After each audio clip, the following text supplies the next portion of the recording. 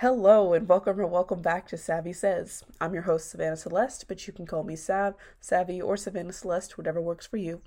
As always, before we start the episode, take a moment to exhale and clear your mind. Someone that's listening to this may be feeling broken, feeling alone, or feeling scared. But I'm here to tell you that everything will be okay. My favorite verse, Romans 8:18, says the pain that you've been feeling can't compare to the joy that is coming. With that being said, joy is coming, and it's coming soon. So lift your head up and stay in the game. Well, guys, it's been a couple of weeks. I have been extremely busy with school and extracurriculars that I haven't felt rested enough or inspired enough to make an episode. But I told myself that I would post one today, so here we are. If you follow me on my podcast Instagram, you'll see that I posted a quote that God gave to me the other day, and I'll read it now. Don't fret about what's next. Remember that the leaves must change colors before they fall from the trees. It's always best to trust God with the process. That is what I want to talk about today. Trusting God with the process. A process is a series of actions or steps taken in order to achieve a particular end. A process can literally be anything.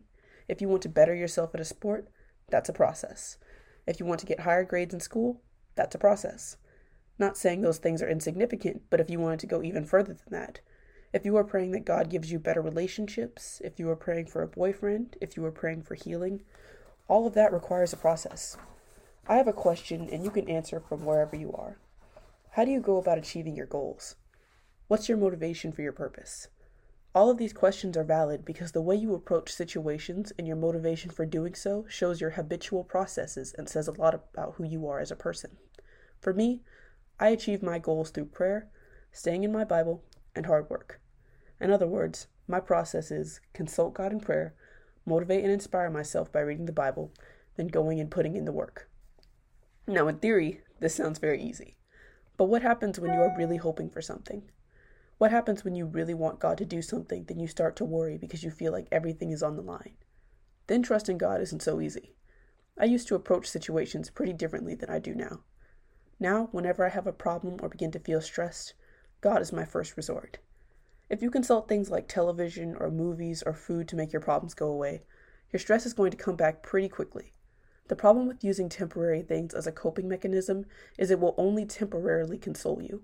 That's why it's best to trust God with your problems, because then there's actually a chance for you to heal from them so that you can enjoy life.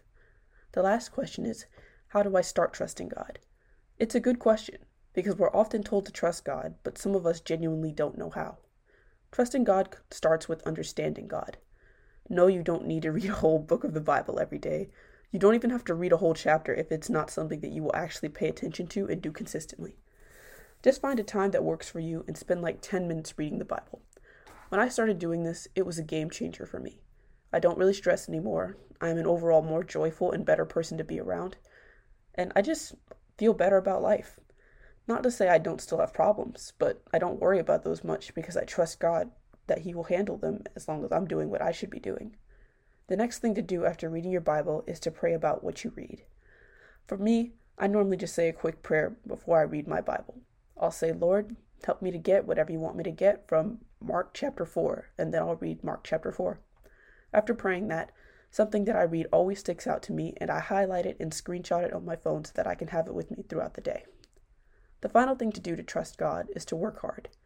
My parents would always tell me, if you want God to do the impossible, you have to show Him that you are doing the possible. What that means is, whatever you think God wants you to do, whether that be writing a book, or doing better in school, or starting a blog, do the possible and watch God do the impossible.